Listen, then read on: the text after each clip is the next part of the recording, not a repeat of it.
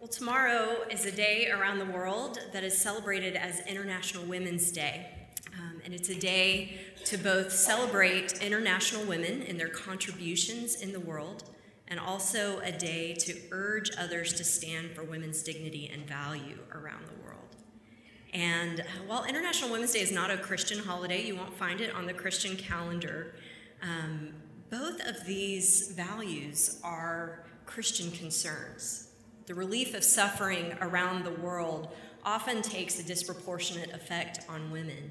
And if we as Christians are called to address poverty, trafficking, war, migration, abuse, to lift up education and health for all people while we share the gospel, women are often at the center of these needs. And coming in relief and helping women often means reaching circles of families and communities around them.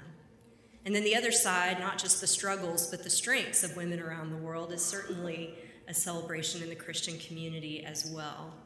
What we know through Scripture, through our Wesleyan heritage, and now through observing the gifts of the gospel shared among us in this very community, is that women's gifts and leadership are used by God to bring his kingdom on earth as it is in heaven. At Asbury, we have this wonderful way of celebrating what we know from the very first of creation, that in the image of God, he created them, male and female, he created them.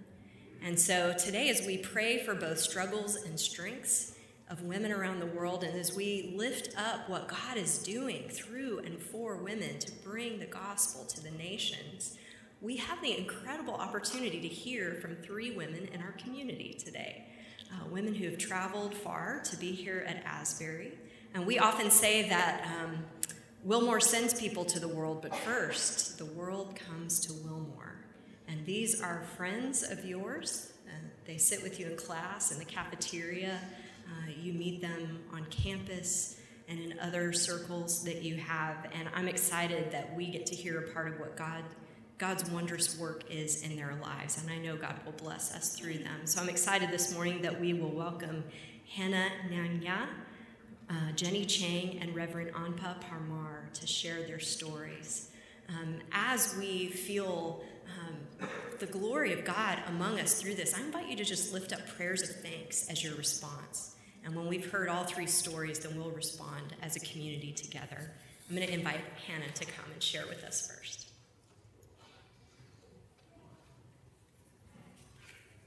Good morning, church.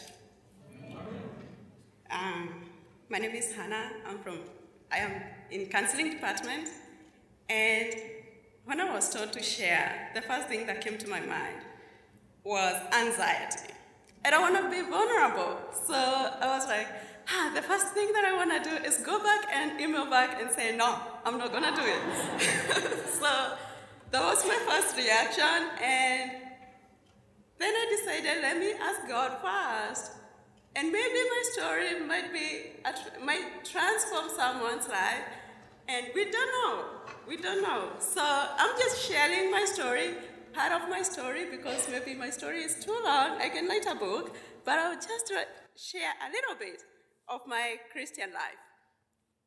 So I grew up in church, like most of people do, and I was baptized at age 8. And for me, baptism was just what everybody else does. So it was like this group of kids wanted to be baptized because we were all doing things together. And by that time, I did not know Christ. I did not have any connection. And I just got baptized because it's just like what other kids do. And when I went to high school, I was 13 years. I started hearing. I lost my mom when I was 3 years through homicide. It was just family chaos. And when I went to high school, I started hearing the gospel of going to heaven. And that time, I really needed to connect with my mom. So I decided I'll become a Christian and I'll commit my life to Christ, not because I needed Christ, but because I wanted a connection with my mom.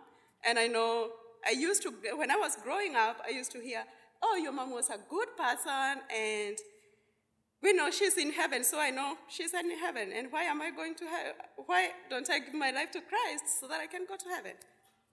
That was the main reason why I became a Christian. And when I was 15 years, I got the calling to be in ministry. And I started having this practice of praying during lunchtime before I have my lunch.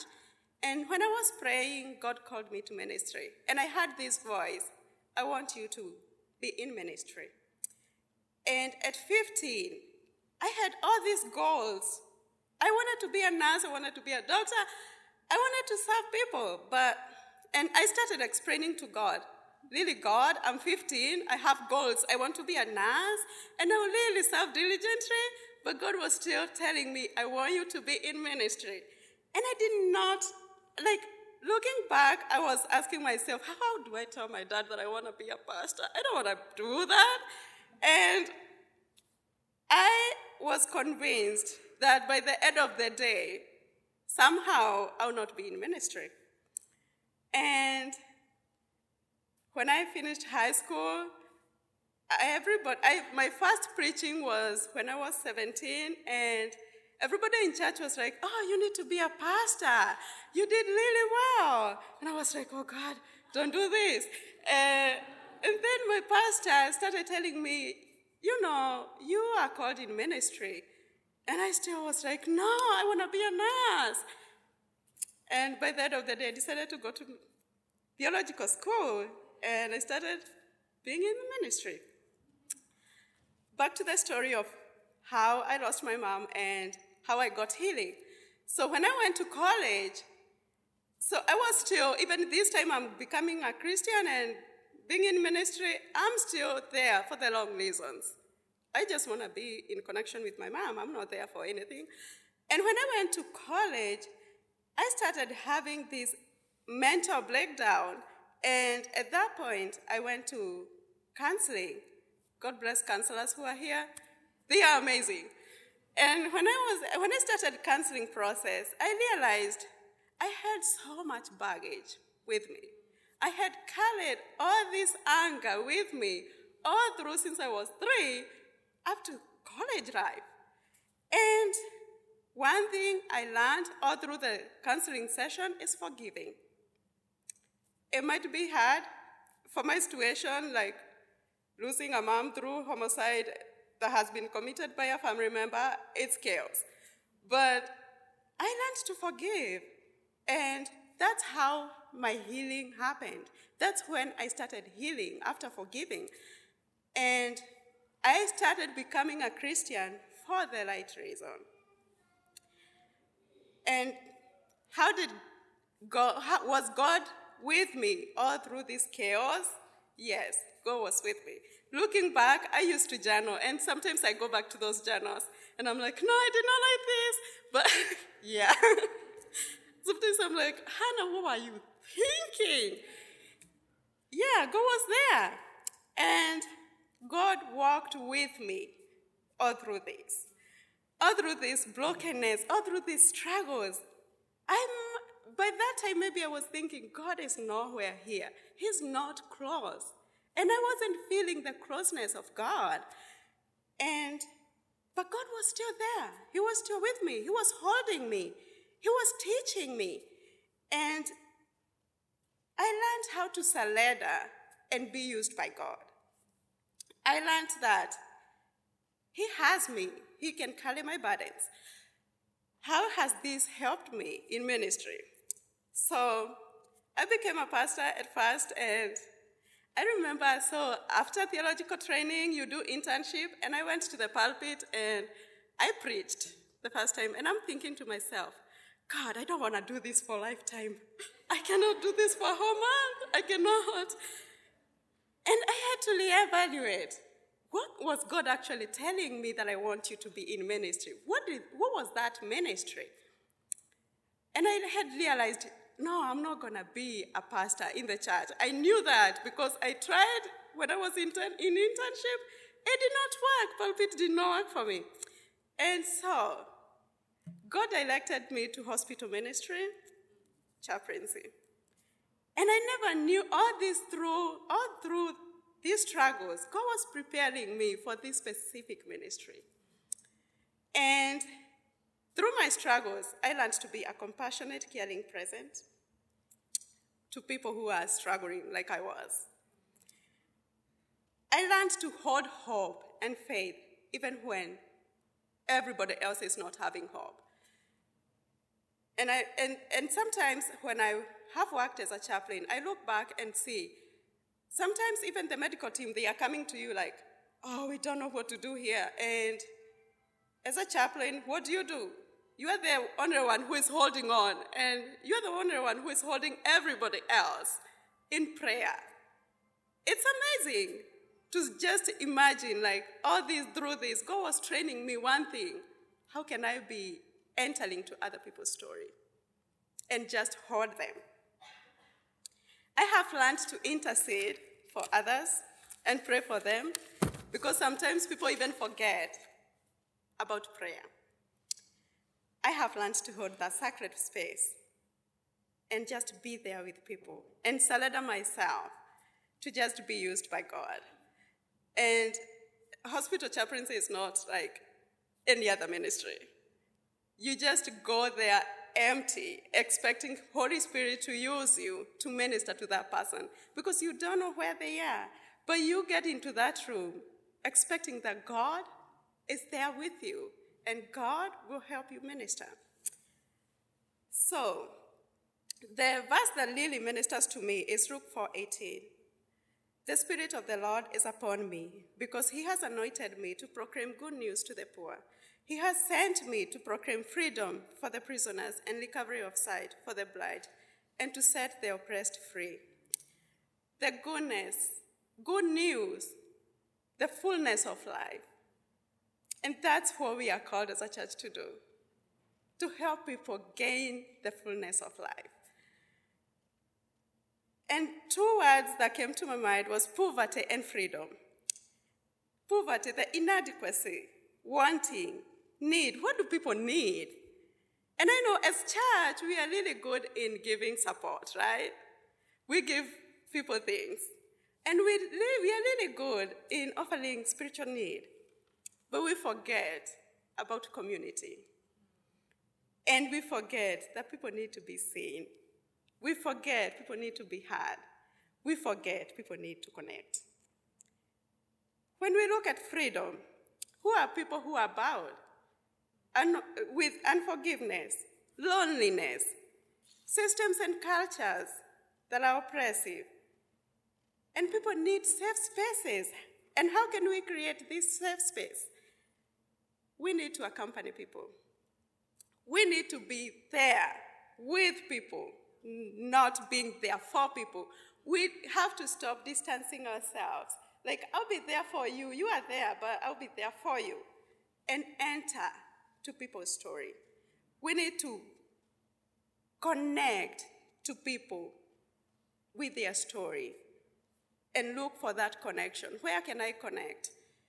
And so today I'm encouraging you to go out there and look for these people that you may see like, oh, those, they are like this. Oh, those, I'll be there for them, but I can't enter into their lives. Just go, try to be with them and connect with them. Be blessed.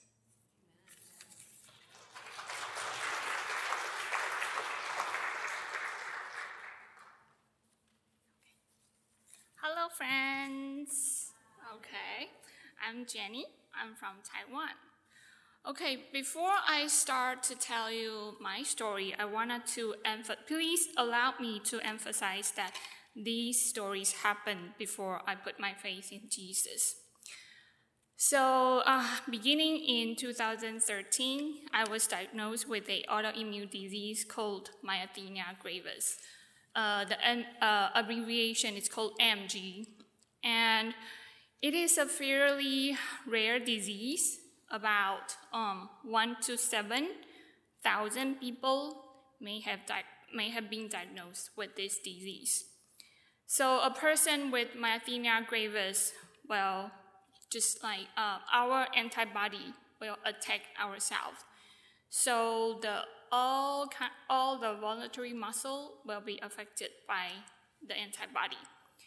So like speaking, swallowing, smiling, walking, breathing will be all affected by the disease. So there was a time I really feel, the hair dryer is so heavy, or the toothbrush, it's just so heavy. So I have to like lean my arms on the wall so I will have enough strength to continue. And so as my disease got worsened, it's just very hard for me to press on. And by November 2015, every muscle that I could normally use became uncontrollable. And it was about that time I started to experience a crisis called myasthenia crisis. So when patients who are experiencing the myasthenia crisis, we normally will have some treatment called plasmapheresis. It is a tiny, not tiny, like this huge column. It will draw out all the blood and kind of like washing it a little bit and just put it back to the patient. So the whole treatment is about 2 weeks, and the doctors will put a tube inside of the patient, either on the neck or around thigh. So during that 2 weeks period of time, it's very hard to sleep and it's very hard to walk. So, but that's I have to praise God because nowadays we have this technique to help the patient to survive. So I always praise God that when I reflect on the next story, because I think it's wonderful. So in the United States, most interior wall in home or buildings are made out of wood or drywall instead of concrete. So if you can you show me? Yeah. So one day when I was too weak to climb up the stairs, I fell terribly, and I hit my head on the wall. But praise God that although the impact caused the wall to break, but my head was like completely fine. Yeah. I was like, oh, wow, it broke so badly, but my head is completely fine. Yeah, so when that incident happened, I was very relieved. And but I didn't realize that the accident had happened because the disease was creeping into my system. So on the following year, after a small celebration of New Year on January 4th, 2016, I choked badly on some milk. And the milk just went into my lung, and I became really weak, and I couldn't even pull myself up from the bed. And so I was like laying on my bed, but your body will have a natural reflection to expel all the fluid. But I was too weak, so I couldn't get up. So I just kept choking again and again. But so things were very bad, but thankfully, my roommate left our house key to one of our friends. And although we had never done this before, but just like, probably it's a good idea to leave our house key to someone. So on that day, I didn't even have enough strength to get up and to open the door for my friends to come to check on me. But because of my roommate, my friend was able to go into the house without like any damage to the house. And then she found me choking and she called an ambulance.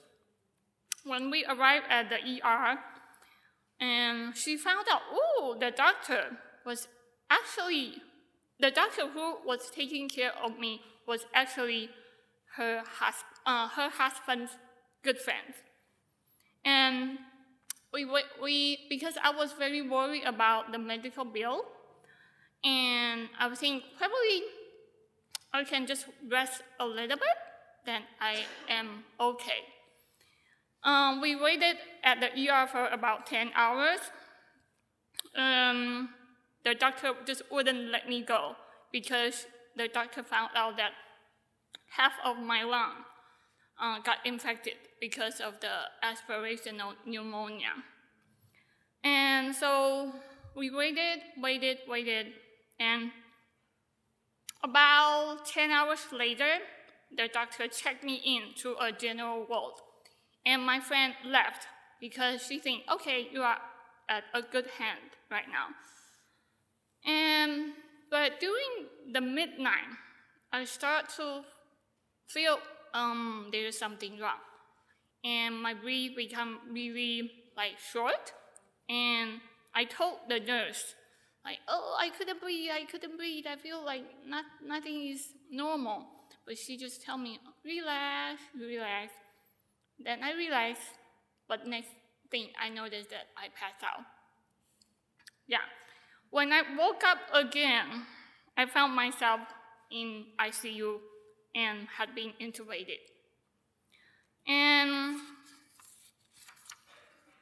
after I left the hospital, and my friend told me that she had received a phone call from the hospital while I was there.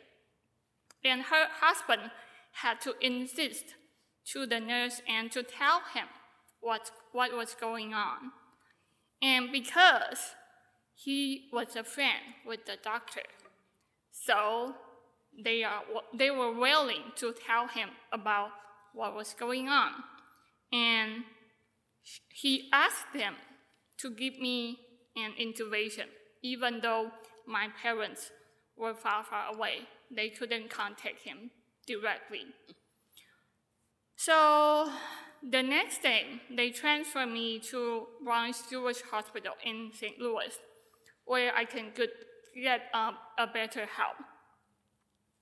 And remember that I mentioned that I was very worried about the medical bill. It was about 12,000 something, because I went through twice for ambulance, and I stayed 2 different hospital and different ICU unit. So the medical bill was a big concern for me. But when I was discharged, a lady called me.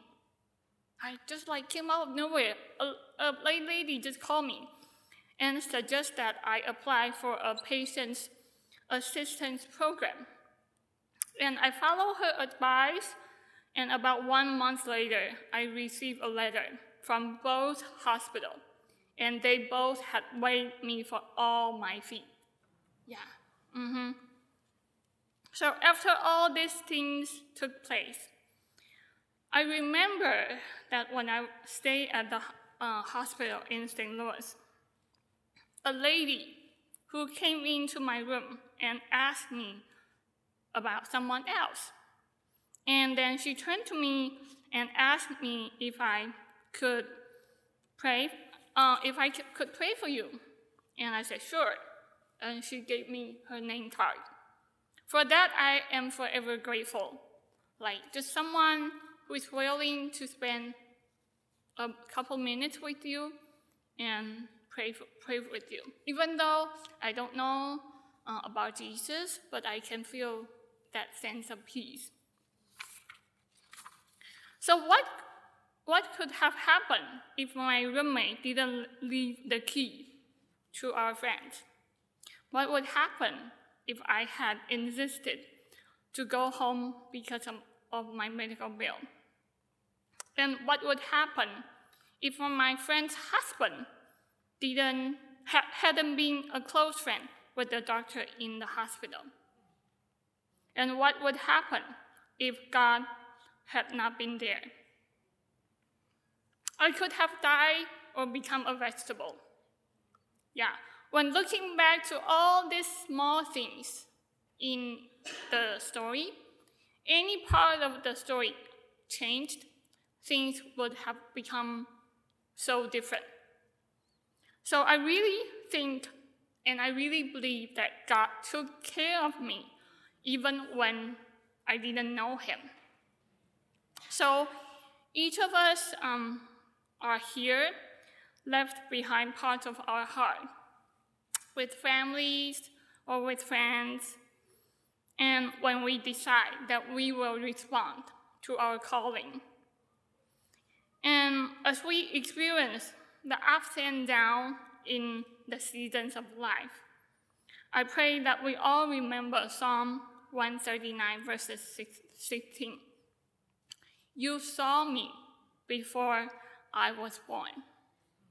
I also pray that the covenant between God, Abraham, Isaac, Jacob, and every one of us will not just only revealed on our mind, but also encarved on our heart. God bless you, my friend.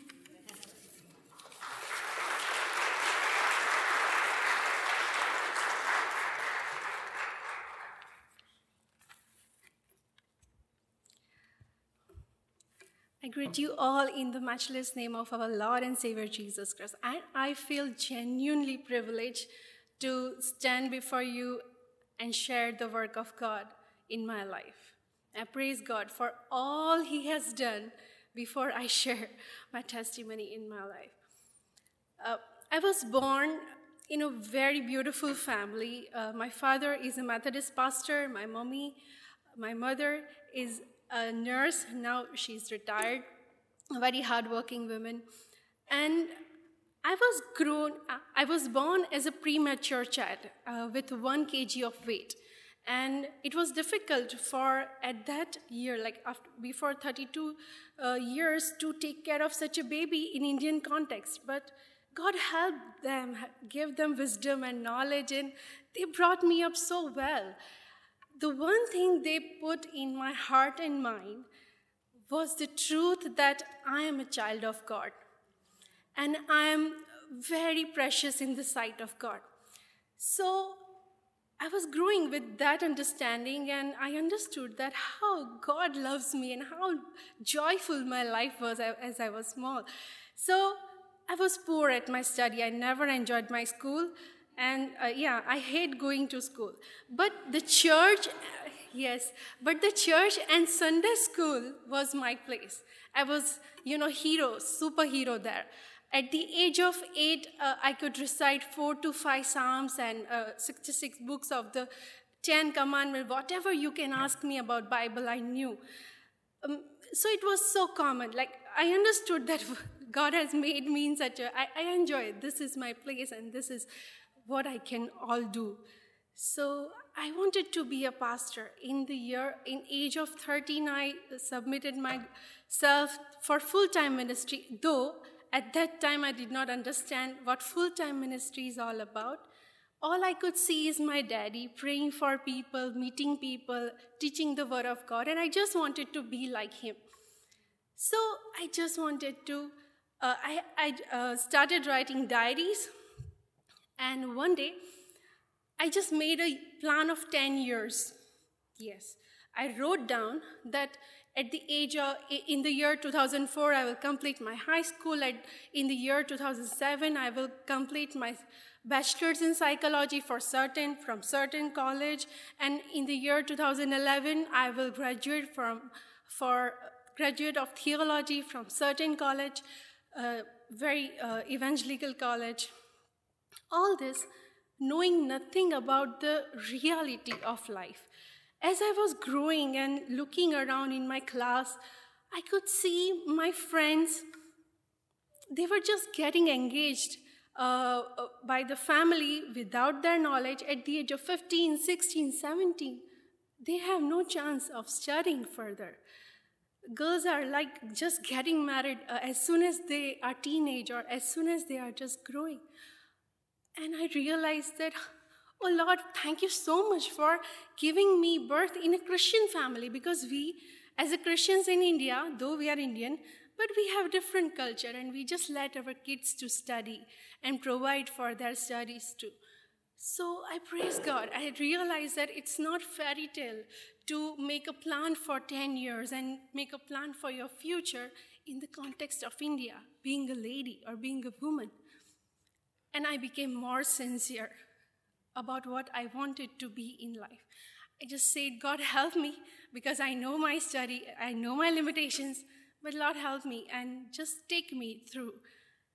As I entered for my theological study, often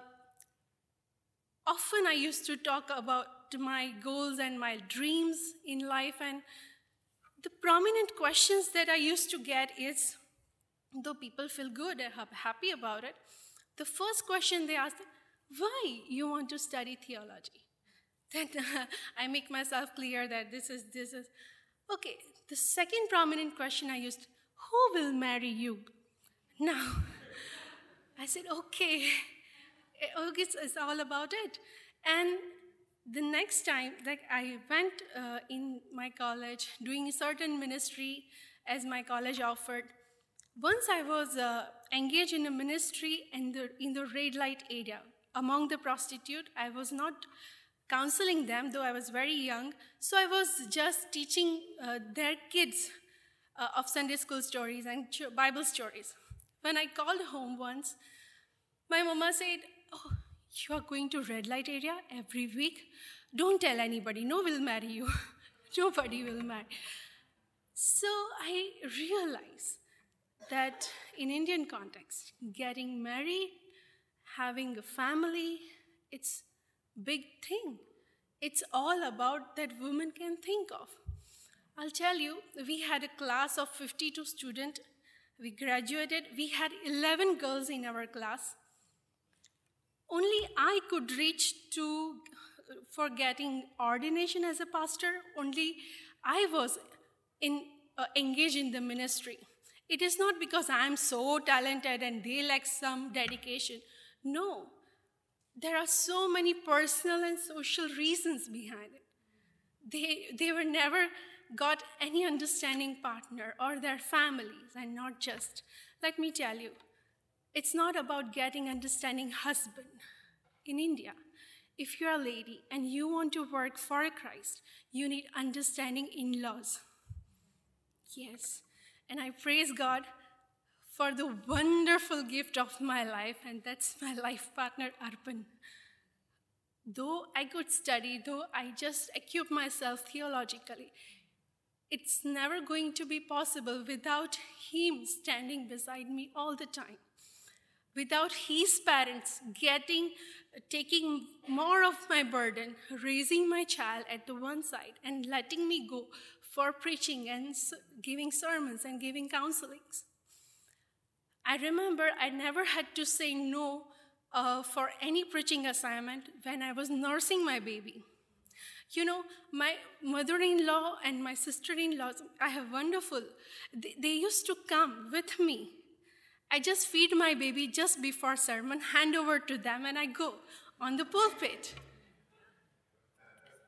Yes, you know, my baby was trained in such a way that every 2 hours only she will get a feeding. So I could take lectures at the seminary. And my husband, Arpan, he is senior in all the sense, in studies and even in ordination. He is a senior. There were times that he is just becoming my driver, taking me place to place for the sermons. There are many times that he is just right now sitting in the congregation and I am standing on the pulpit. Not easy for Indian man. Not easy. But I just praise God. On the same time, I just want you to think that if I don't get all the support, if sometimes I don't have those supports, because though I'm in ministry, I'm so much dependent. And if I don't get those supports, if I don't have anybody to look after my child, I may have to step back. I may have to say, I will stay home and pray for you. Yeah, it is difficult to be in ministry. But it is blessing, and I was never wrong in my perception that being in ministry is such a blessing. It's adventurous. Every day you have something new. Our church was very traditional. And we have a congregation from all over the places. Our house and church was just in front of the university. So all the time we have young girls coming, young people come, but then when they see that I'm also pastor lady, a young lady, so they started coming to my home. I just talk with them, spending time when I'm cooking or I'm doing laundry or I'm washing my dishes. This was a time I was talking to them and I spent time with them. And God has blessed our ministry so far. It's been only 7 years when we started ministry together. But it's challenging, but same time it's blessing. And coming here to ATS, it has itself a new faith story. But whenever I look back, I remember Exodus chapter 19, when God himself testifies about the people of Israel, saying that, remember how I carried you on the wings of the eagle? Sometimes I think, wow, for people of Israel, every day was challenge, every day was a difficult. But when God says the journey, he says, remember how I carried you on the wings of eagle. And this is what our testimony is. God has so far carried us on the wings. Thank you so much for listening. Amen.